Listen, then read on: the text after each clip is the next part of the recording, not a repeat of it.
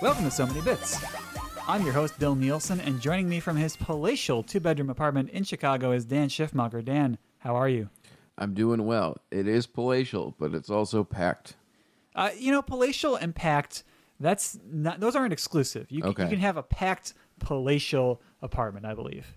Well, this is a packed palatial apartment. Plenty of people presiding in the packed palatial presidium of this apartment. That's the max alliteration you're going to get. I'm sorry. Yeah, that's all right. Hey, we did it. It was a good bit. Thank you. One of so many. Yeah, many more to come. So, Dan, wanted to have you on. This is not necessarily the final time you'll be on, but maybe the final time you'll be on live. Yeah, maybe. Yeah. I mean, I think we can definitely work something out via Discord, but you are heading out of Chicago. You are headed to... the great east of New England. I'm going to New Hampshire. Just because, comedy. I joke about that, but Adam Sandler and Seth Meyers, they are from New Hampshire. Really? Yeah, they're from Manchester, and and Conan is also. I think Conan is from New Hampshire, or if not, he's from New England. Anyway, a lot more people you think that are from over there, but girlfriend got a great job, opportunity we couldn't pass up, so she's there now, and I am, as you can see, packing things up and headed out east to see what the East Coast life is like. I mean, we're both from Buffalo, so yeah. I think not a lot of people realize that Buffalo, it's Western New York. Yeah. That's pretty far away from New York City. It's not like we know where the Atlantic Ocean is. Right, and that's the thing too, is I've never really been around oceans. It's 40, 50 miles less distance-wise to Buffalo than Chicago is.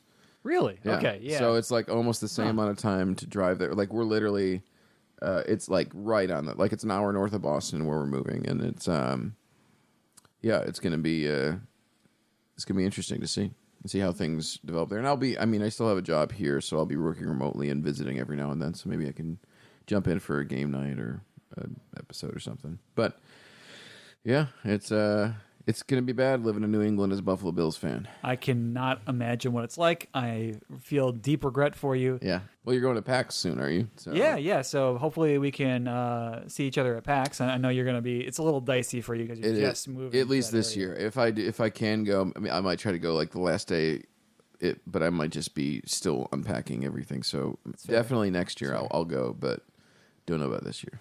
All right. Well, in the meantime, let's send you off in style because, Dan... We got to do some screen watching. All right, let's do it. I was outside watching some dear frolic.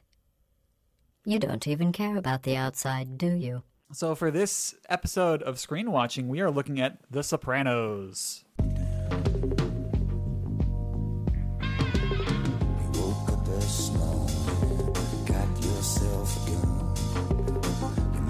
Episode number 4, season number 1, title, The Meadowlands. I was going to say The Meadowlands, but just Meadowlands. Meadowlands, okay. Yeah.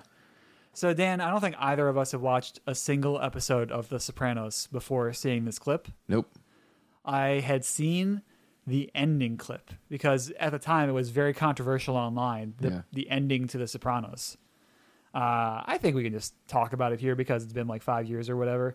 Yeah. So like the very ending of The Sopranos is... I have no context for this either. For sure, yeah. It just the family. We can't possibly spoil this. Like as far as like we could spoil the literal last scene, but we can't like provide any of the lead up context to it. Yeah, the one guy is eating with the other guy. Yeah, it's like the family, right? The family is eating in a restaurant, and then it just fades to black. Yeah, and people were very unhappy. They didn't feel like that provided proper closure. I think for the series. But this particular clip was them playing some Mario Kart. That's right. It's a pretty short clip. It's like a 90-second scene. It's got Tony Soprano, the patriarch of the family, the main character played by James Gandolfini, and he comes home from work, and his kid, Tony Soprano or Anthony Soprano Jr., played by Robert Ehler. Hey, if you're listening, Robert, you're like 20 now, right? Probably. It's probably closer to 20 than you'd think. Yeah, I mean, it was an old clip. Like, I think there's like some curve where it's like kids have to be older than their age when they're really small, and then they want you to be younger than your age as you get older. So like a 70-year-old character should be like 50, a 50-year-old actor. And then like a 3-year-old kid should be like 7 or something like that. Yeah, it's This feels like a John. I feel like I could workshop this into a John Mulaney bit. You've seen John Mulaney. Yeah. Write that down. Maybe you gotta get kids that are like 7 to be 3-year-olds. Then you gotta have 50-year-olds playing 70-year-olds. It's all messed up. No one plays their own age. It's confusing. It's a good John Mulaney. Was that reasonably good, John Mulaney? Yeah. I don't know. I don't see a lot of John Mulaney impressions, so I don't have any basis of what, but not bad. But yeah, they come in the room, and the kid, Tony Jr., is playing Mario Kart 64. And so Tony Sr. sits down to play with him. And it's like the typical person who, has not played a lot of video games, where it's, what's going on here? Who am I? And like, I think fittingly, he is Wario.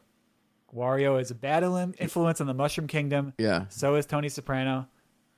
I thought that was interesting, but also like, I feel like they had footage of the game.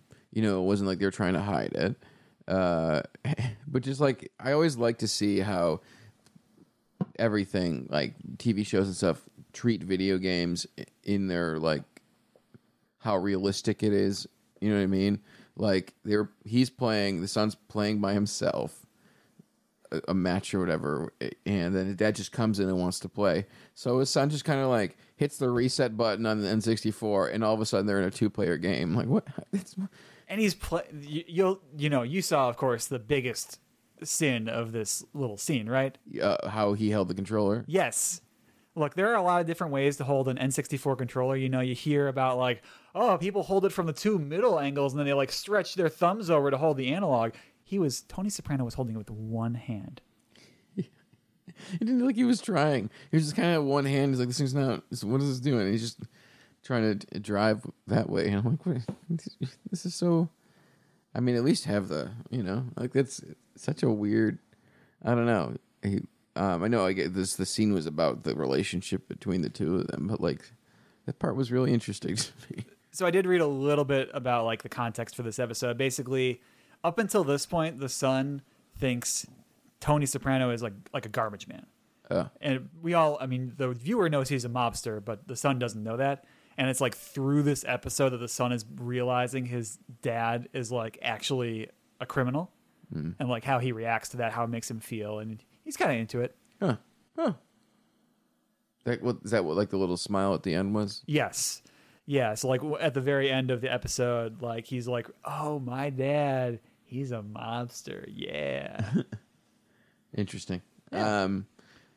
When was it? I mean, Mario Kart 64 was, I guess. I mean, Mario Kart for some reason has in general proved the test of time as far as like most sales and everything like that. Like Mario Kart 8 came out for the Wii U, and then they were like, we'll release it again on the Switch. Yeah. We'll add some stuff, and it outsold the one on the Wii U, and it did, like, people just love Mario Kart.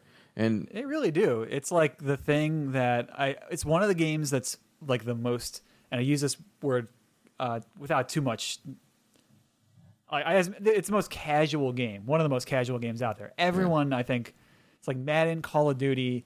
I think people are maybe more familiar with like Mario Kart than like just like a Mario Brothers game sometimes. Maybe, yeah. It's interesting because there's such reverence to that series. It's a simple kart racing game. Other people have tried to do that. Crash Team Racing, Sonic. They got a remake of Crash Team coming out this year, actually. They do, yeah. It's gonna be interesting.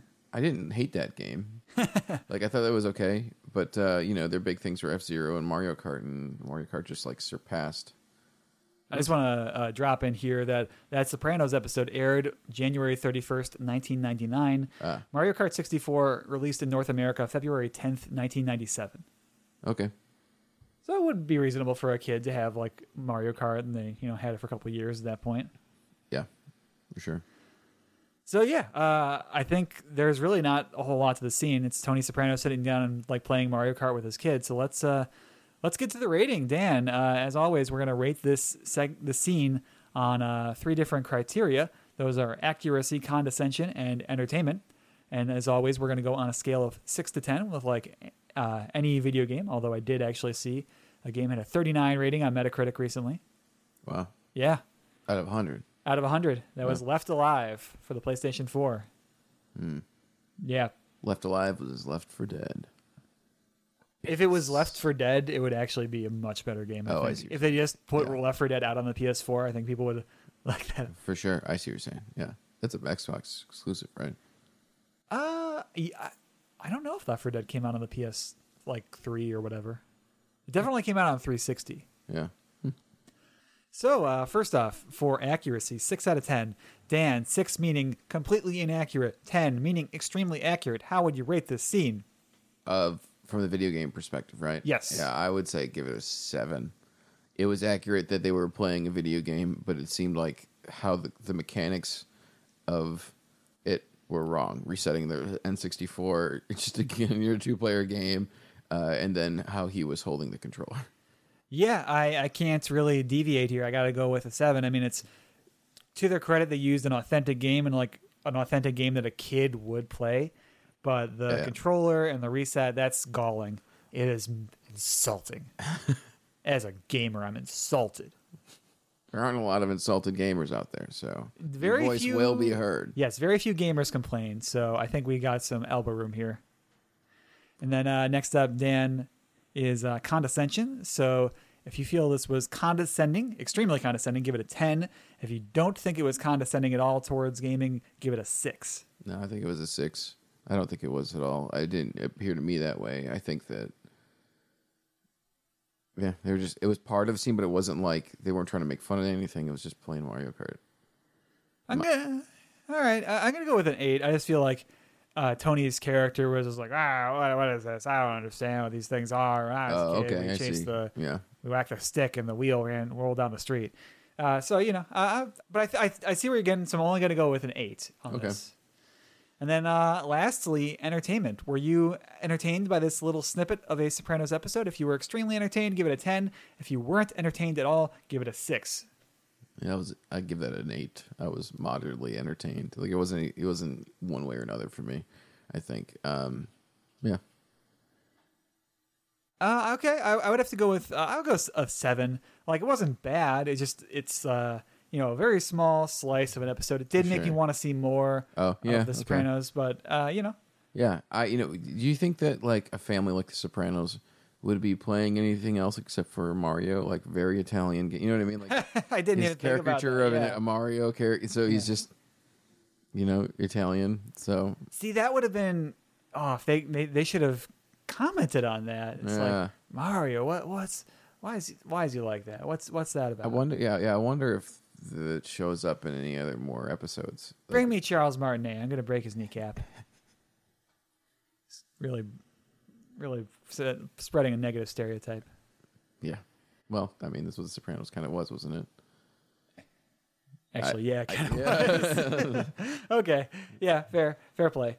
So, Dan, I think that brings our segment of Screen Watching to a close. When we come back, we will be here with our gaming interview for this week.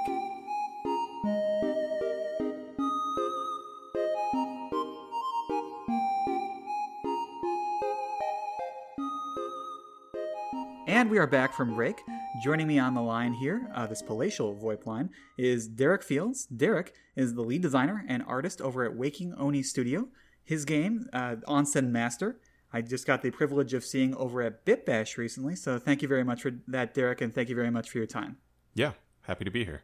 So just, I think it's a little better for the listener for them to hear it from you rather than to hear it from me. Could you give like a brief elevator pitch for how the game operates? So Onsen Master is a bathhouse customer strategy game about healing.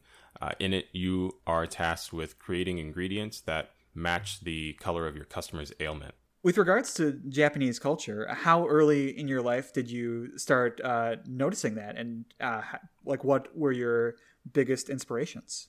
So I was born in the late 80s. And with that, it sets me right at that Toonami era of kids racing home from school to watch their cartoons after homework and things of that sort. Prior to that, I was always into cartoons and, Marvel and DC and comic books and action figures and everything. And so once Toonami showed around, I think I was in I had to have been like 4th or 5th grade. Things like Dragon Ball Z and Sailor Moon and Tenchi Muyo, the list goes on as far as that primetime line of shows that they had right after school. I was hooked. I was hooked on everything that came with the show, and at that time, I had no idea that it was sourced from Japan. I had no idea that it was referred to as anime or anything like that. And then nowadays I can share these sort of nostalgic memories with other individuals who or organically found out about Dragon Ball Z, and then they're going to the mall and you're at whatever local video or music store like FYE or Suncoast, and you discover that Dragon Ball Z and all these other shows are available on VHS for you to buy, and like each VHS is like $60. Yeah, and so on. yep. They're incredibly high priced, but those experiences and those memories, the list goes on. I could talk endlessly about it, but it went from enjoying it to wanting to create original content of it, so now now I'm drawing my own original Dragon Ball Z characters and Sailor Moon characters and so on. And those experiences continued and continued to, I continued to allow that to integrate itself within my life and the type of entertainment that I seek. And with that comes, friends and conventions and cosplay and so on and so on. As an adult, I decided to go into 3D modeling. I wanted to get into gaming as a career because it's another passion of mine, playing RPGs and things like that. And so really, Onsen Master is kind of like that first distillment of all of those passions. And what led you to making a game about the onsen/bath aspect of Japanese culture? This is kind of like my favorite part to explain, but yeah, Onsen Master is it sort of started as a joke and came from the idea of wanting to create a bathhouse game where you originally had to take in customers and take in like the Yakuza and things like that, because there's a sort of a culture in Japan of the Yakuza not being allowed in bathhouses, and that was going to be the initial mechanic for the gameplay, allowing customers in, and then if the Yakuza were to show up, to be like, oh no.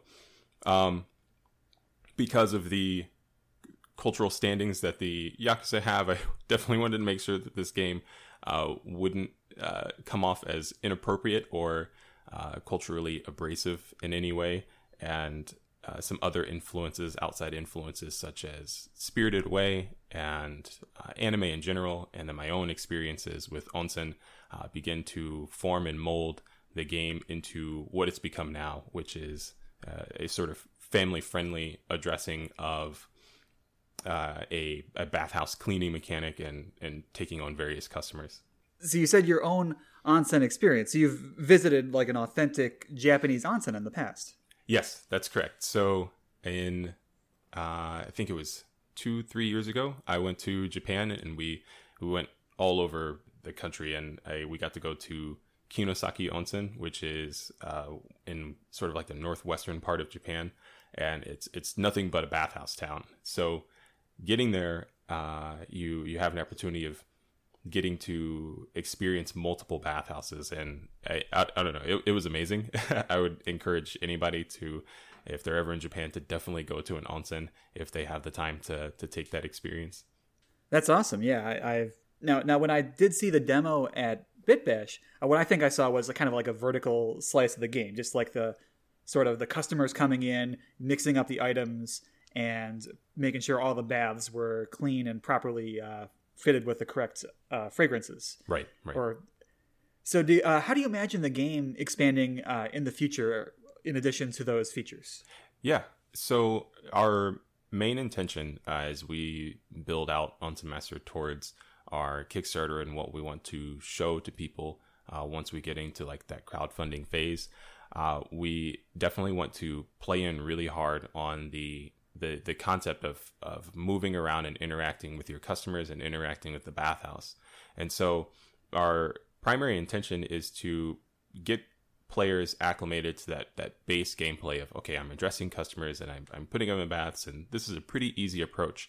And then kind of throw that sideways by introducing variant customers. You might have customers who might move slower, or might be a little bit more impatient, or might be a little bit more unruly, and it might force the player to make new decisions rather than just helping customers in the queue that they show up, for example. Another example or another addition that we would like to put into the game, and this comes heavily influenced by Japanese culture and Spirited Away, and the idea of all those Japanese spirits that were entering the bathhouse, if you're familiar with that movie. But we want to add in yokai, or Japanese spirits. And the yokai will introduce like very wild, very topsy-turvy mechanics, like say a Japanese demon that is spilling water all over your onsen, and then you have to go back and forth and clean that, and as well as manage your customers, as well as manage the variant customers or variations to the design of the level. Technically speaking, right now, the game is considered an alpha. Is that correct? Yes. Yeah. It's sort of our alpha prototype right now. Considering it's an alpha, and I think most gamers these days are familiar with like what a beta might be, because so many companies, put out like beta access on their titles. Can you tell me some of the differences between an alpha and a beta? Yeah. So at least for us, and that might be a little bit different for other companies, but we consider our alpha phase really an exploration of those primary mechanics. And so just as you said earlier, a vertical slice is probably the best sort of nomenclature for it at this time. But as we move forward and try to test and add in more mechanics and get other people's feedback on what they think towards how they function, and if those things are enjoyable, once we have all of those things in place, all those mechanics that we want in place, I think then would be a safe time for us to consider it more of a beta or a demo rather than what it is right now in its alpha state. I think for the first few minutes here, we've been talking about how you are designing the game. I'd like to know a little bit also about how you are composing the game visually as the artist. Now, there's a main character, I believe his name is Mu. Yeah. Can you tell me a little bit about how you envision Mu, like as a character in the story of this game? As it stands, Mu is our main protagonist, though ideally I would like the player to be able to choose, sort of a range of protagonists that will act in the same role as Mu for the story. But for the purposes of the demo and the prototype, that was the first protagonist that we made, the first character that I designed, and so we're just kind of rolling with them until things build out further. But getting into the design of Mu and getting into the design of the other characters, it has really become a culmination of just all of those sort of anime influences, Japanese cultural influences, and distilling those down into something that looked really fun and looked really cool. And so Mu has gone through a few iterations in his design and how they look. If I were to compare their artwork now back to when I originally created them, it's like two totally different characters. And I even grew as an artist during that time period, and so yeah, the original design of Mu, I try to hide those. So we'll include those into the design process to kind of show the evolution of the game and things like that. Now, he's pretty popular as a guest character in other independent games I've seen. Will Shovel Knight be making an appearance in Onsen Master? That would be really cool. While working on things so far, I have, I guess kind of digitally bumped shoulders with other developers who are creating fun and culturally inspired games or other games that kind of chime off of similar gameplay mechanics as to Onsen Master, managing customers or managing some sort of environment. And we've only just mingled at the idea of cross-featuring other players as customers into the game. I've not bumped shoulders with the Shovel Knight team or the developers, though that would be amazing. There's a bit of cross reference as far as that goes, and that will be featured into the game. Some other inspirational characters that have that will be making their way into the Onsen. That would be fun to see. Yeah, I look forward to seeing who those other characters might be. With this team, so you go as Waking Oni on Twitter, but this is the name of the team, Waking Oni Studio. Yeah, so it's sort of both. I conduct myself primarily as an illustrator online, and so that is the alias that I go by, and that is also the name of the studio, because it's a collaborative project between myself and the two other team members, and so I guess it just seemed fitting at the time, instead of creating something wholly new, since it still remains indicative primarily of the designs that are from me and the co-designer at play, and then my artwork being so heavily integrated into the 3D models and the character assets and things like that. So those things are synonymous for me. Yeah, that makes total sense on this end. I just I guess I was hoping to learn a little bit more about the team, because it is a team of three. So there is Tim Robinson and Leo Riverin, and I was hoping you could maybe just mention like what their roles are on the project. Tim is the project manager and co-designer to Onsen Master, and without him, I would be rather frazzled and trying to boil down so many tasks into how I'm going to manage my time with all of them. And so he's really like the bones to all of the design and at play, and we really bounce back and forth off of each other with mechanic ideas and fun ideas that we think would really hype up the gameplay. Leo is the muscle to everything that is within Onsen Master. Without him, the game wouldn't function.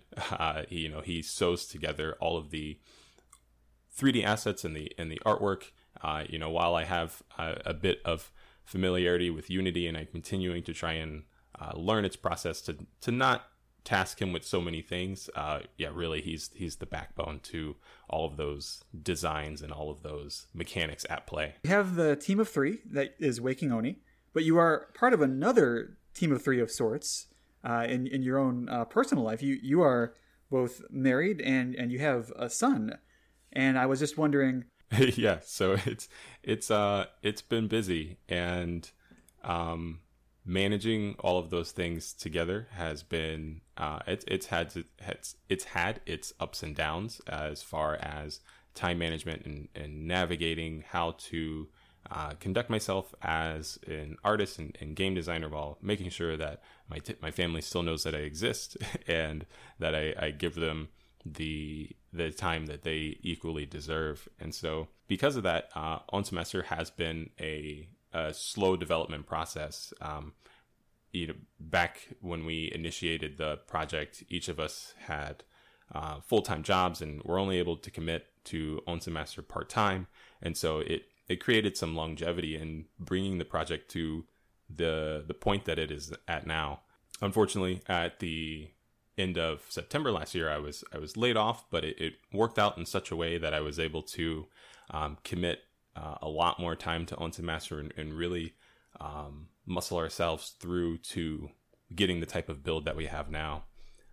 And so that's where probably the most learned lesson of managing my time with the game and managing my time with family and freelance work and everything in between to make sure that everything is sustainable became very challenging. But we came out ahead, and I managed to figure that all out. Does your son provide any feedback on the game builds as he sees them? Absolutely. They're actually my first sort of hurdle in testing and making sure that the core mechanics that are there are still enjoyable and still entertaining visually. My wife is not inherently a gamer, and so it really sets me up for a good test platform for somebody who isn't familiar with games at all. Is this, is Onsen Master communicating itself correctly to this individual? And for my son Liam, is this game hitting that mark of being family friendly and enjoyable for somebody who is at his age? He's 10 going on 11.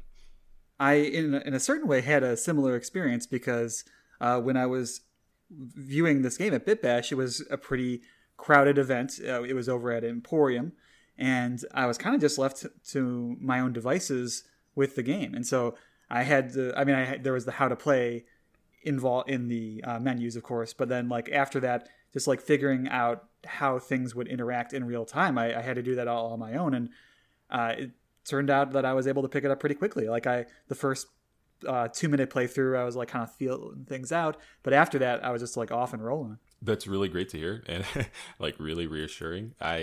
So I had an opportunity to sit in, and I made it to BitBash a little late on Thursday, and there wasn't a lot of activity. I heard in hindsight that everybody really made it in on Wednesday, and so I was sad I got to miss that part. But I showed up on Thursday and I showed up on Friday, and each of those times I was sort of orbiting the Onsen Master screen that was up on display, and seeing people interact with it, and watching people sort of gravitate towards it if they saw the game menu on pause or anything like that. And it was a really interesting experience to see kind of both sides of it. The people that would confidently dive in and go, I'm just going to play it. I'm going to see what happens and see if they could successfully interpret it. And then the ones that are pausing the game and checking out the instructions or going through the tutorial phase and then seeing how they've interpreted the instructions. And so I see both sides. And it helps provide like really great critical feedback for, is our game even still, is our game approachable enough, and is it doing the job of conveying the fun mechanics that are at work. That's awesome. I'm glad to hear that people were grokking it pretty well at BitBash. I think the thing with Wednesday was there was a train jam that was also doing like a meetup there at the same time. The train jam was probably what I was definitely most excited to see if I could get a chance to make it out and see who was around. So that evening definitely had probably the most indie devs and developers making their way out to Game Developers Conference. And so if there was any critical feedback that I would have wanted to organically hear, it probably would have been then. So Derrick, I do like to ask a couple, lighter-hearted questions at the end of the interview, just to get kind of a sense of the personality of you, of the designer.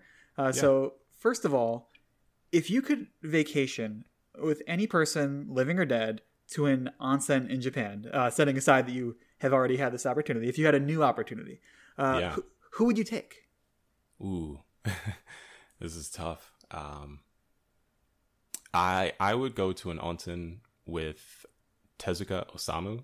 He's the creator of Astro Boy and The White Lion, and sort of the Walt Disney of anime, the father of all of that in Japan. So to have an opportunity to do that and visually, share space and share creative space with them would be the dream. And we have the same birthday, so that would be really cool. Yeah. That's so funny. What a coincidence. Yeah.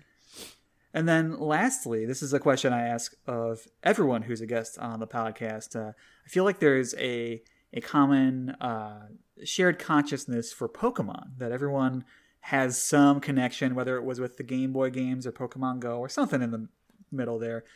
So for you, I need to ask, if there was one Pokemon that you could own as a pet, one Pokemon that you could be, and one Pokemon that you could eat, what would those three be? Ooh, wow. So 3 different ones?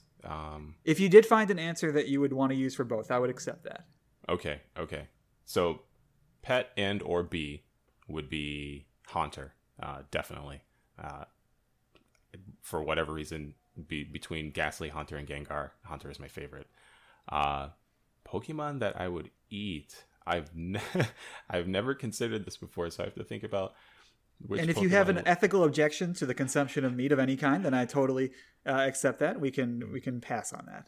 Fair. I think not on the sense of being vegetarian or pescatarian or any sort of dietary restrictions, but more I think Pokemon are too sentient for me to want to eat, and so I will settle for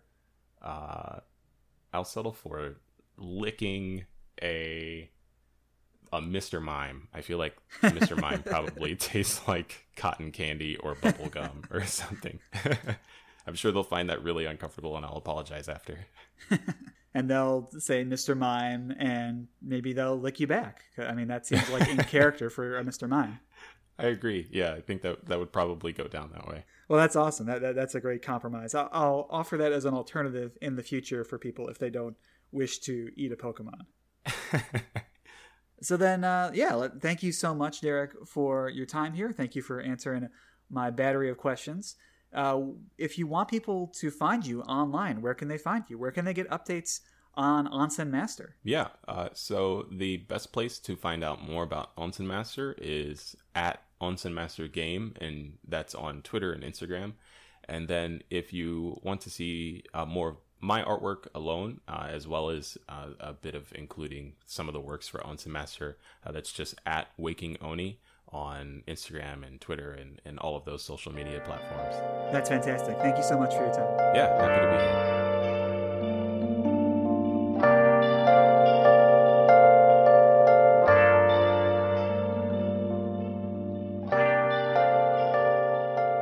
And we are back from break.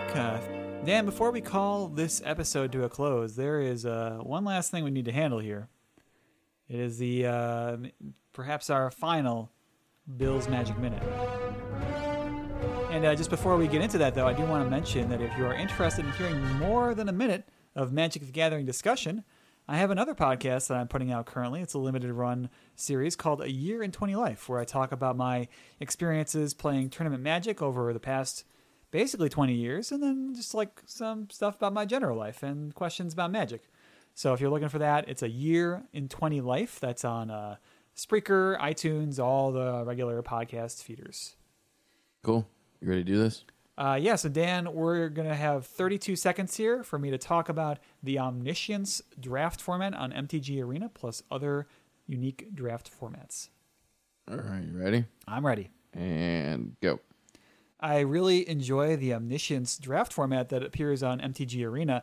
I'm liking that they have adopted the Tavern Brawl style of having unique formats rotate in every week. It does help balance out the fact that MTG Arena does not have as many cards and as large of a card pool as Magic the Gathering Online did.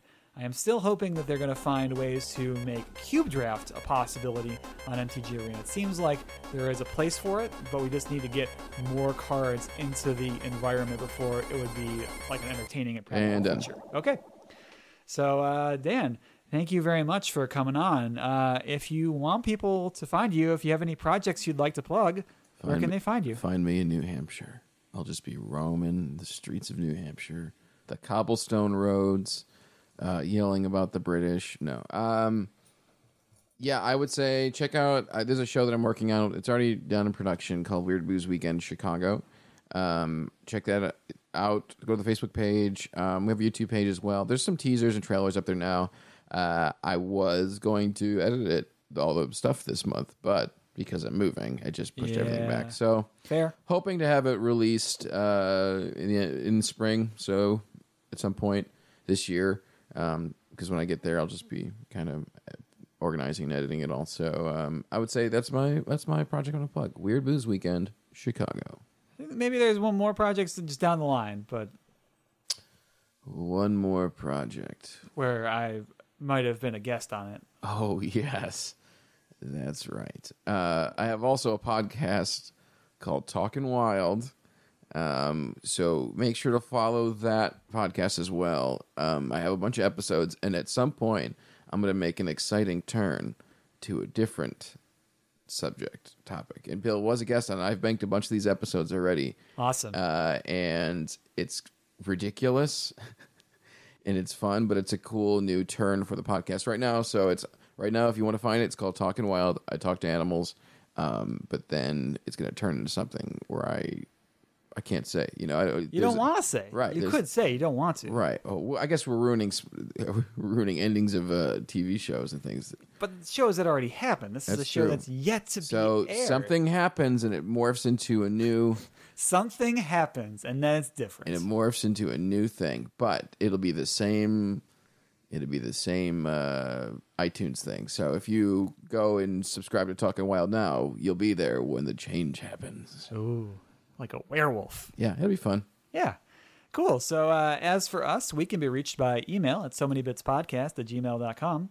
Like us on Facebook. We're So Many Bits on there. Follow us on Twitter and Tumblr at So Many Bits. Subscribe to us on iTunes. Please rate and review or download from Spreaker, from SoundCloud, from YouTube. We stream on Spotify too. We play games, twitch.tv/SoManyBits, Wednesday and Thursday nights, 8 p.m. Central. Wednesdays for Magic the Gathering Online or MTG Arena. Thursdays for a potpourri of different games. Recently, I had an extensive playthrough of Resident Evil 2. Now I'm bouncing around to a few different games. Got maybe another playthrough of a game that I'm working on right now. Just got to get the guest all situated on that. I'll talk about it more when it's ready to roll, though. In the meantime, thank you very much for listening and have a great summer. Shout out to the Ukraine.